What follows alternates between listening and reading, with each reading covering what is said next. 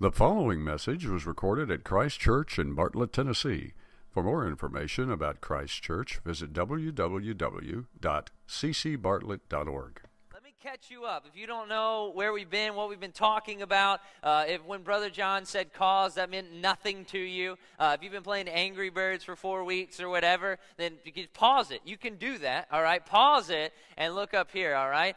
We've been talking about our vision for Christ Church. Our mission for Christ Church is very simple, and we've said it, it's been printed on things, is to know Him and make Him known. Jesus said it like this, to go and make disciples of all nations, all right? So love me and go talk about my love, all right? Go talk about who I am and get them to understand it, all right? Show them my love and make them disciples. Teach them everything I've taught you, all right? So go and make disciples of all nations. And a vision is simply putting legs on a mission, right? And so we've been talking about Christ, community, and church. It starts with Christ. It starts with our devotion to Him, okay? We don't exist as an organization to make ourselves famous, all right? I don't expect you to go out and tell people how great I am. I know that that's a temptation for you on a daily basis, but that's not what we're here for, all right? Restrain yourselves. We're not here just to gather to give us something to do. We're not even here just to bring food for potlucks. I know some of you are like, that's the reason I came. I understand that, but that's not our main reason.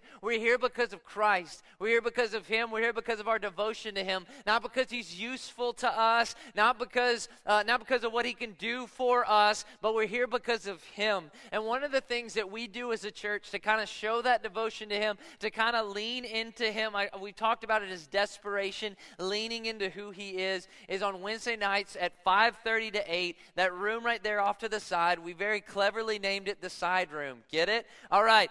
In there, we open it up as a time for prayer. I type up every week a prayer guide and a prayer focus for us to be focused as a church praying together, and it's open for you to come in and pray together or leave, pray with other people, come in for 5 minutes, come in for the entire 2.5 hours, 3.5 hours, however long it is. Math is hard, right? So anyway, that's one of the ways that we as a church express that Jesus is our foundation. The second thing is that in Christ, He's united us as a community. We exist together as a community. And a community, it's not just people who live near one another. It's not just people who we sit by each other for an hour every Sunday. A community are people who are deeply involved in one another's lives. And a community is also a group of people deeply involved in one another's lives and who are on mission together, who serve together. And so one of the things is, in our church, we have communities that are already together. This group that's going out today to rake leaves and do things like that for other people,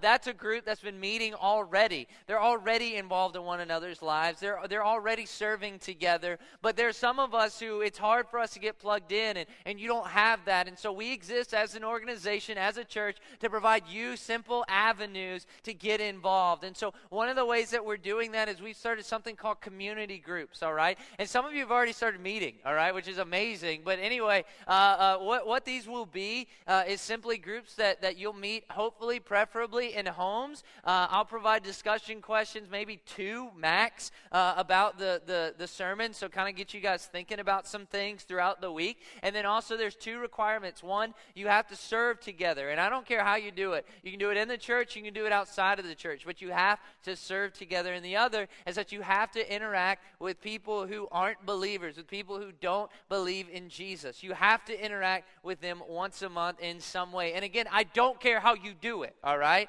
I do care. Let me take that back. I do care to an extent, all right? If your interaction with lost people is going to Walmart and as people walk in, you hit them in the face with a Bible, stop. Stop doing that, all right? That doesn't count, okay? You have to do 2 more service projects for that, all right? I'm a terrible pastor. I just punished you with mission work, all right? But anyway, community. So we have those. You can sign up online. You can use the bulletin tear-offs. And next week at 6 o'clock, we're going to contact you this week. You can meet with us in here. If you're interested, we'll talk more about it and kind of even divide you into groups then. It's going to be a cool night. I'm excited. And lastly, cause. So Christ has moved us into community, which community only exists in mission. It only exists, it's bond together around what Jesus cares about. And so we're giving you opportunities for that, all right? Donnie and I are really excited about some things going on with our mission missions ministry. And in fact, at the end of the week, this Saturday, we've got a sidewalk Sunday school set up in Frazier where we're going to go to the Ed Rice Community Center, feed some kids, give them clothes, hang out with them, just love on them, and share Jesus with them. It's going to be a great time. We're going to talk more about it at the end and give you an opportunity to sign up and come volunteer with us. I know that every single one of the students will be there. I know that for a fact. I know all of you will be there. Thanks for the excitement. One fist in the air. So anyway, I know they'll be there, so you better be there as well. So anyway, so that's where we've been, all right? And let me explain what my day yesterday was. It was a tough day. And you say, Grant, how in the world could it have been a tough day? The Tigers killed UAB, right? Like, that's a good day. How did Southern Miss lose to that team? That is a terrible, terrible team, all right? But anyway, they beat them by like 40. So you're thinking like, man, that's a good day. But let me tell you why it was a tough day. All week, I've been in the book of Acts, and I've been preparing this message out of the book of Acts. And so Friday night I go to bed and I'm like, man, this is going to be good. I really like where we're going. This is going to be a really good thing. I wake up Saturday and I'm reading over it and I go, this is terrible. Like, this is what I've been working on all week. Like, it was it didn't connect. I was like, this isn't going to be helpful. It's not going to be useful. It's just like, why did I write this? Like, where did this come from, right? And so I spent the whole day, I just sat down and for hours and hours and hours just reading the Word of God and going, God, I have nothing. Like, I don't know, I have no idea where to go. I don't know where you want me to go. I thought I knew, and apparently that is not where you want me to go, all right? So I have no idea where you want me to go. And he pointed me to the book of Titus. And you go, there's a book of Titus? Yes, all right? If you do not have a Bible, you can grab the little white Bibles under your chairs. You can turn to page 857, page 857. If you have a smartphone and you want to pause your games, your Words with Friends or whatever, you can download a Bible app. If you don't have one, just go to the App Store, search for Bible. The first one to pull up, usually YouVersion. That's a good one. That's one I like. Anyway, find the book of Titus. Let me give you some background about Titus, all right? Titus was a convert of Paul. This is a letter from Paul to Titus, and he's on the island of Crete, all right? Now, the island of Crete, it was an interesting place. It had interesting people, and it wasn't the best place to live. And you might say, I disagree. Like, I think we have a picture of Crete. We'll put up here in a moment. But anyway, if you can see it, it seems like a really nice place to live. Like, I could live there, all right? Like, yeah, it's an island. But let me tell you, Titus 1:12 says this. One of the Cretans, isn't that a terrible name? Anyway, one of the Cretans, a prophet of their own, said, Cretans are always liars, evil beasts, lazy gluttons. All right, so it's not the nicest place in the world, all right? And so Titus is there, and Paul has sent him there to set up elders, okay? And so the first part that we're going to see in Titus is that he's giving qualifications for elders, to set up people to lead the church, okay? And then he goes into the behavior of all Christians, all right? If you're a Christian found on the island of Crete, this is how you are to behave, and obviously that's a universal truth. And so he starts giving qualifications for all believers. And I believe it's summed up in chapter 2, verse 13 through 14. It says, waiting for our blessed hope, the appearing of the glory of our great God and Savior Jesus, who gave himself for us, for what purpose? And here it is, to redeem us from all lawlessness, to purify for himself a people for his own possession, who are zealous for good works. So look at that real quick. Redeem us from all lawlessness. So he's come to save us from ourselves. Then he says to purify for himself a people for his own possession. So he's come to save us from himself and to save us to himself. 2 Corinthians 5:18 says, all this is from God, who through Christ reconciled us to himself. And lastly, it says, who are zealous for good works. So he gives us a purpose. Keep reading in 2 Corinthians 5. Gave us the ministry of reconciliation. So he reconciled us to himself, and then he gave us that ministry to go and do among other people. And that word zealous literally means to boil over with passion. And does that describe you as far as good works? Does that describe you that you boil over with passion for it? Now, we boil over with passion for many things. I'm sure there are things in your life that you're zealous over. Some of you are zealous over sports, right? Like some of you are big Tiger fans, right? Some of you might even be Southern Miss fans, but that's stupid. They're terrible, right? My brother-in-law's here. Anyway, moving on. Maybe you're zealous for sports. Maybe you're zealous for your work. Maybe you're zealous for your family. Anyone in here like boil over with passion for their spouse, right? Apparently we have a couple of newlyweds. That'll fade. All right. So anyway, But this theme carries over to the final chapter of the book, and this is where we're going to be today. We're going to be in Titus chapter 3, beginning in verse 1, all right? So here we go. Let's just get at it today. Let me read that first verse for us. It says there, well, let me give you the main theme. I'm sorry. In verse 1, let me give you the main theme. And underline this, if you will. Be ready for every good work. Be ready for every good work. This is the main point. This is what we're going to see in this whole, these 11 verses that we're going to unpack together. Be ready for every good work. If you have a pen, underline that, all right? If you don't have a pen, get mascara, lipstick, whatever you can get, underline that, highlight that, earmark that. Be ready for every good work. This is our command today. Be ready. It literally means to be prepared, like the Boy Scouts, right? Their motto was what? Be prepared. Which, by the way, my parents are moving out of their house at the end of the week, and if you want to come help them move, that would be fantastic. But they're moving out of their house, and we're finding things. You know what I mean? Like you're finding things we thought we had lost, and we keep finding the Pinewood Derby cars. And I'd like to confess a sin for my father real quick. How many of you raise your hand when you're in Boy Scouts, your dad made your Pinewood Derby cars, and the only time you're allowed to touch it is when the paint dried? Anyone else? Anyone? So we get this car. My dad's a wonderful artist. They were beautiful. They were the worst cars in the world. Like they wouldn't go downhill. Do you understand what I'm saying? Like they were beautiful, but they just wouldn't work. And and then they ask you, they say like, did you make this? And we look at Dad, and he's, yep, we made it, right? We're a unit. So anyway, be ready, be prepared, all's forgiven. All right, so be ready, be prepared.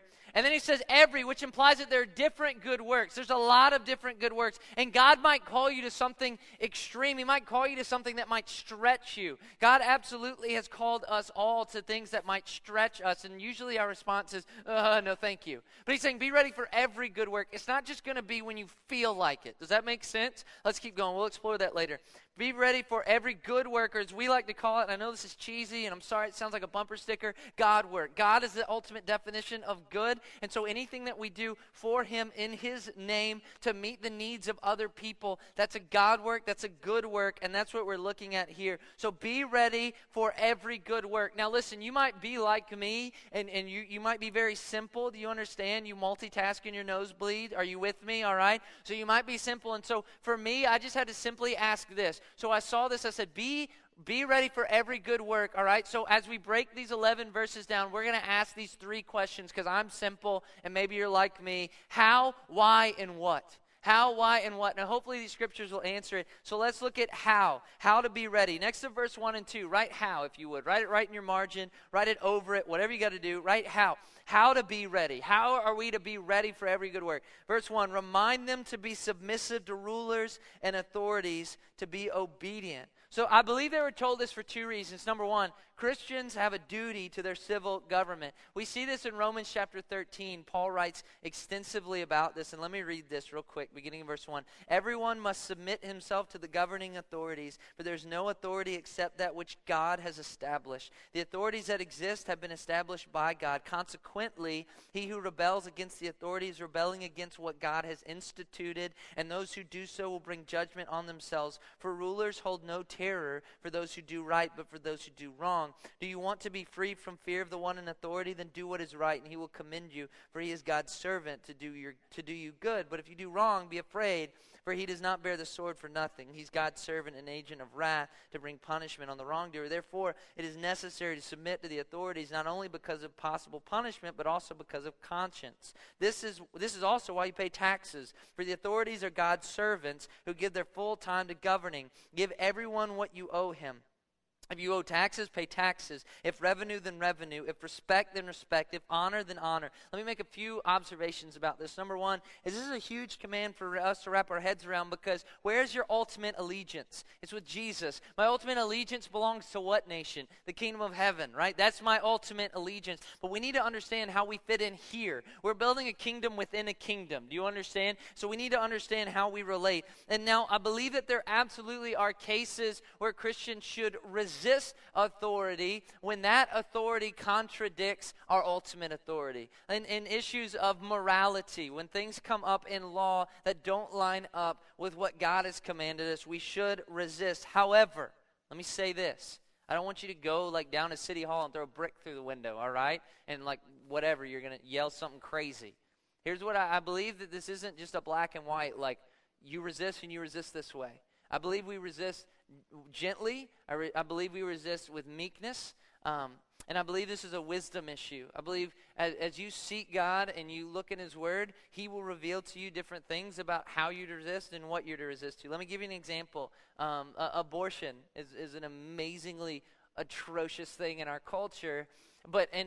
Should we resist this law? Absolutely. But how is completely up to the wisdom of God in your life. There are pastors that I know that simply mention it. They feel like mentioning it to their people is their responsibility. There are pastors that I know who have gone and been arrested as they block the doors of Planned Parenthood and other situations like that. There are people who are very fighting it in a very active way, and there are people who you wouldn't call active in that same sense. And so I believe that's a wisdom of God. And so I'm not telling you to go to an extreme. I'm not telling you what to do. What I'm simply saying is that seek the wisdom of God. Be meek like Jesus is meek, right? And be gentle as He's calling us to be gentle when you do.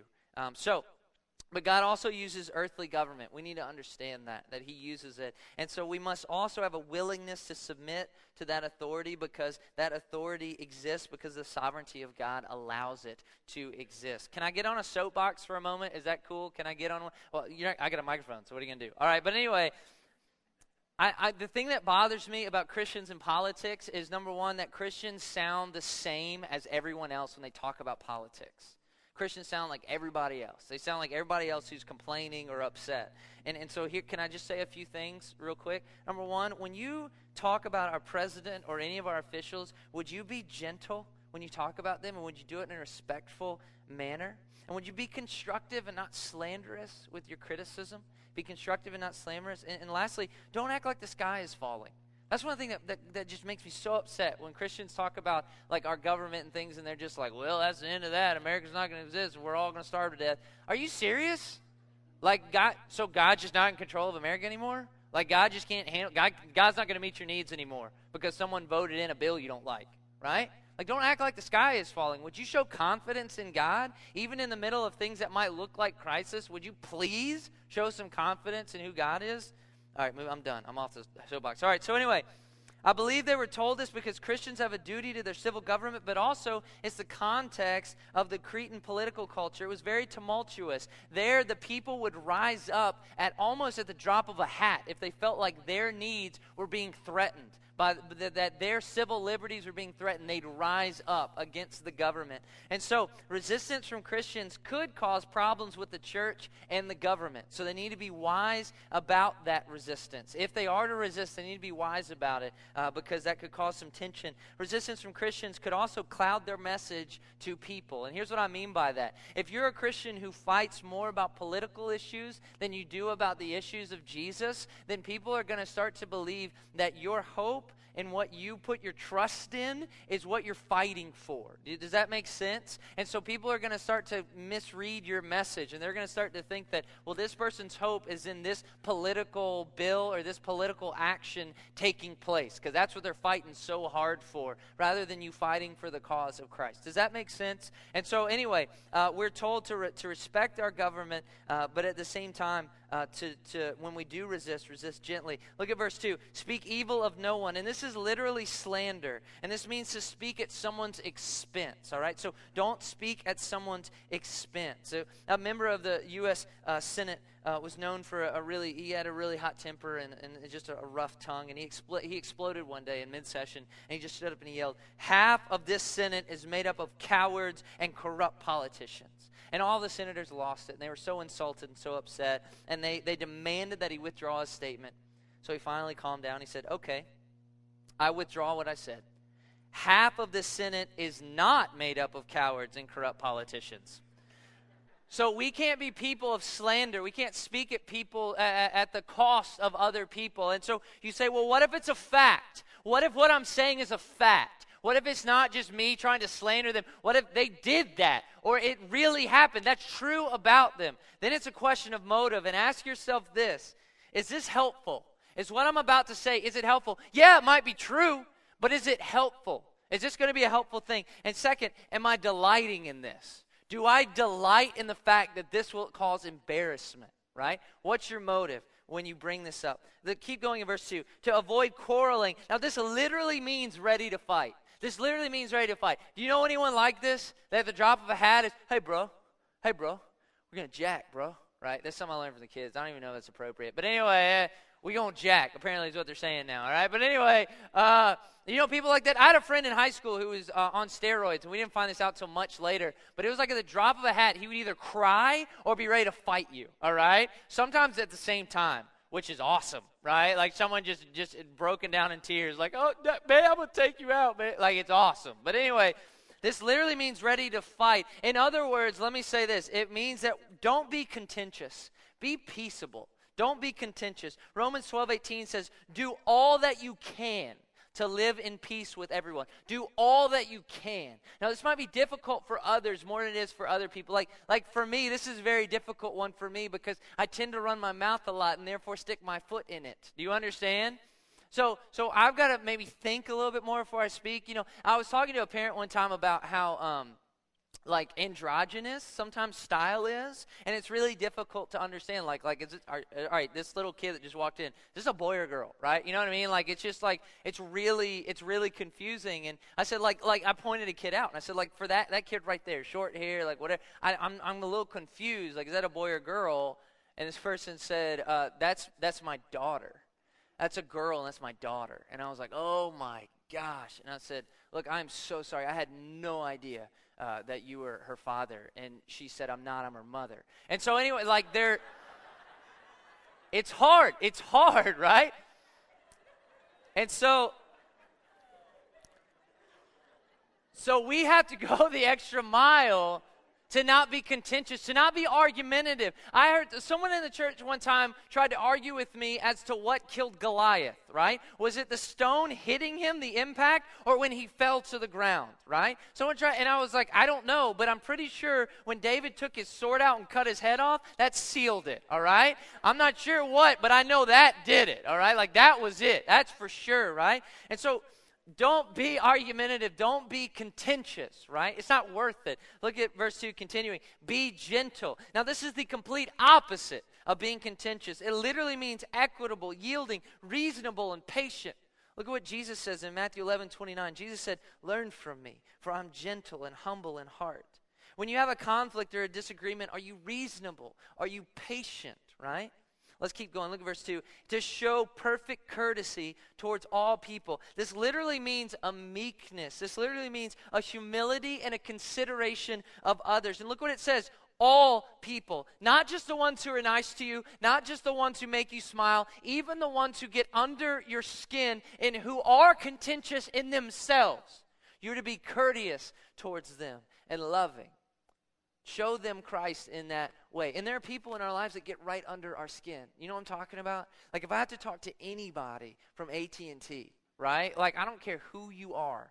Like I immediately I'm kind of hoping that while we're on the phone, like a fire breaks out, like at your office. Like it just kind of, that gets under my skin, but we have to be courteous and we have to be loving in that way. So how are we to be ready? Let's recap. Be obedient to authority. Don't slander. Don't be contentious. Be gentle. Show courtesy to all people. Now let's go why. Write why next to verse 3. Can you write why next to verse 3? Why be ready for every good work? And I love this. I love that he didn't just give us a because. Well, because, right? He gives us an answer. Like kids, let me give you a little inside track. When your parents say because, it's because they either don't know or it's because they don't have a good reason, right? Now, parents, that should provide some fun on the drive home, all right? Like, you're welcome. All right, so moving on.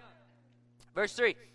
For we ourselves were once what? Foolish, disobedient, led astray, slaves to various passions and pleasures, passing our days in malice and envy, hated by others and hating one another. This describes the lives of those who are now without Christ, but it also describes who we once were. And look at this, look at the wording here. It shouldn't inspire in us to look at people without Jesus and go, ha ha ha ha ha, look how terrible you are, right? Instead, what should it do? Look at these words. It describes victims, people who are foolish, led astray, slaves, passing our days. People who don't follow Jesus, I believe the scriptures are true. They're not stupid. They're not stupid. They can be very incredibly intelligent. They can be incredibly moral, right? They can be that, but they're blind. What the Bible says is that they're blind. They look at Jesus and they see foolishness, right? And so we need to be kind and gentle. And so they're helpless and they're hopeless. But look at verse 4, just like we were. Look at verse 4. But when the goodness and loving kindness of God our Savior appeared, that's Jesus, he saved us.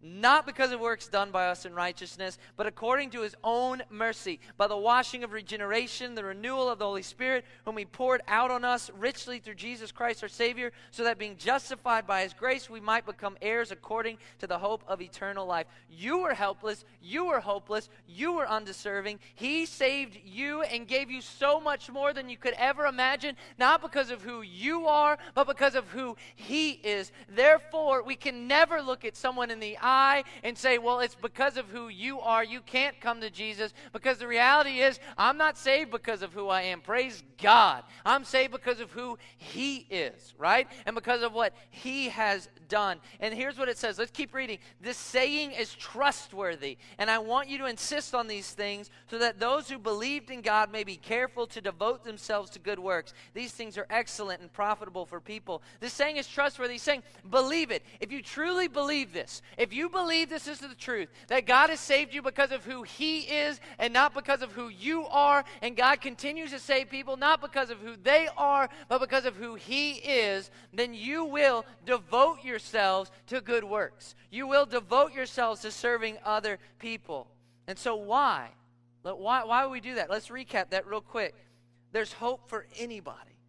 God did it for you, and he didn't deserve it, but he did it for you, so he'll do it for them. He's given you the Holy Spirit to help you. There's a reward waiting for you, right? But there's also a reward now. Look at that scripture ended with what? These things are excellent and profitable for people. There's reward now.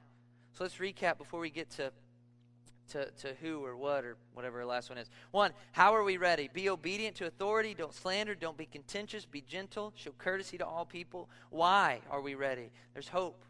God did it for you. You have the Holy Spirit. There's reward waiting, and there's reward now. Let's look at our last one. What are the enemies of readiness? What are the enemies of readiness? And these are the believer's traps. Look at verse 9. But avoid foolish controversies, genealogies, dissensions, and quarrels about the law. The Jews of the time would especially focus on these things, and they'd focus on genealogies. Well, so-and-so came from so-and-so, and I came from so-and-so, who came from so-and-so, and whatever, and so I deserve honor, right? I deserve that praise, right? And then they would even start to dissect the law, and they'd say, well, technically, if you do this, then you're breaking the law, but if you don't do this, and if you do this, if you drink Coke and not Diet Coke, you get what I'm saying? Like, they'd break it down, and they completely miss the whole meaning of all of it, and it can be summed up with that one phrase there, foolish controversies, which would be controversies that they really can't be settled, and it's not even fruitful, it's not even helpful to discuss it, right? To spend your time discussing it. Look at verse 9, it says, they're unprofitable and they're worthless. And you might say, how do modern day Christians do this? Because I've never heard a Christian sit around and say, well, my great-great-great-grandfather was a preacher, and so I will have a special place in heaven. I've never heard someone sit around as a Christian and dissect every little iota of the law, right? I haven't seen that. So how do we do it? I think we do it in a couple of ways. One is we argue and divide over non-essentials. And what I mean by non-essentials is unrelated to salvation and unrelated to the deity and the person of Jesus Christ, and we divide over those things. There's a great theologian, and I have even some of his commentaries. He's brilliant. However, he believes if you don't believe in a literal 7-day creation, then you can't be a Christian. He would divide fellowship over that, right? And so we do that. That's one way that we divide over one another. Another way is that some of us will sit in Bible study every Sunday, every Wednesday, every whatever day, every day that ends in Y. You'll sit in Bible study and you'll talk about Jesus, but you can't remember the last time you got off your butt and you went and you served God. And that's one of the ways we do it. And why do we do that? Why do we spin our wheels like that? I think one way is pride and vanity. Is that it makes us feel good. It makes us look good to do those things. And we want to win arguments because it makes me look how spiritual I am, right? I could use the Bible to prove my point. So part of it's pride and vanity. I think the second one is comfort. It's easier to say that I'm serving the Lord than to serve the Lord. You're going, wow, that took you all night to come up with? I know, all right? But seriously, that's what we do. We spin our wheels. And these are personal decisions that we make that destroy our readiness. But look at verse 10. Look at our verse 10 and 11, our last two verses.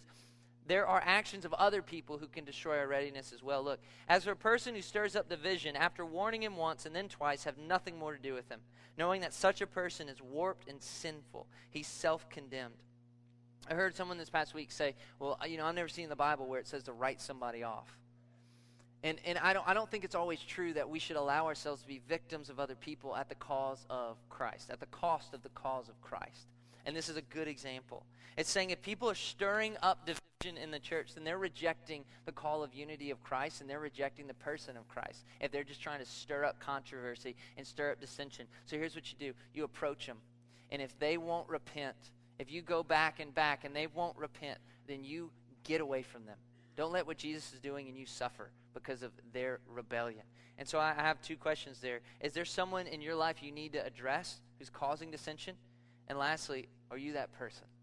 Are you that person? Because if you are, you've got a serious heart issue that you need to deal with. And God is gracious and kind, and he's waiting to forgive you and take that from you. But you need to deal with it. Our challenge for today, and I'm closing here, is that we need to be ready for every good work. Don't miss the opportunity to bless someone, and don't miss the opportunity for God to bless you by you doing that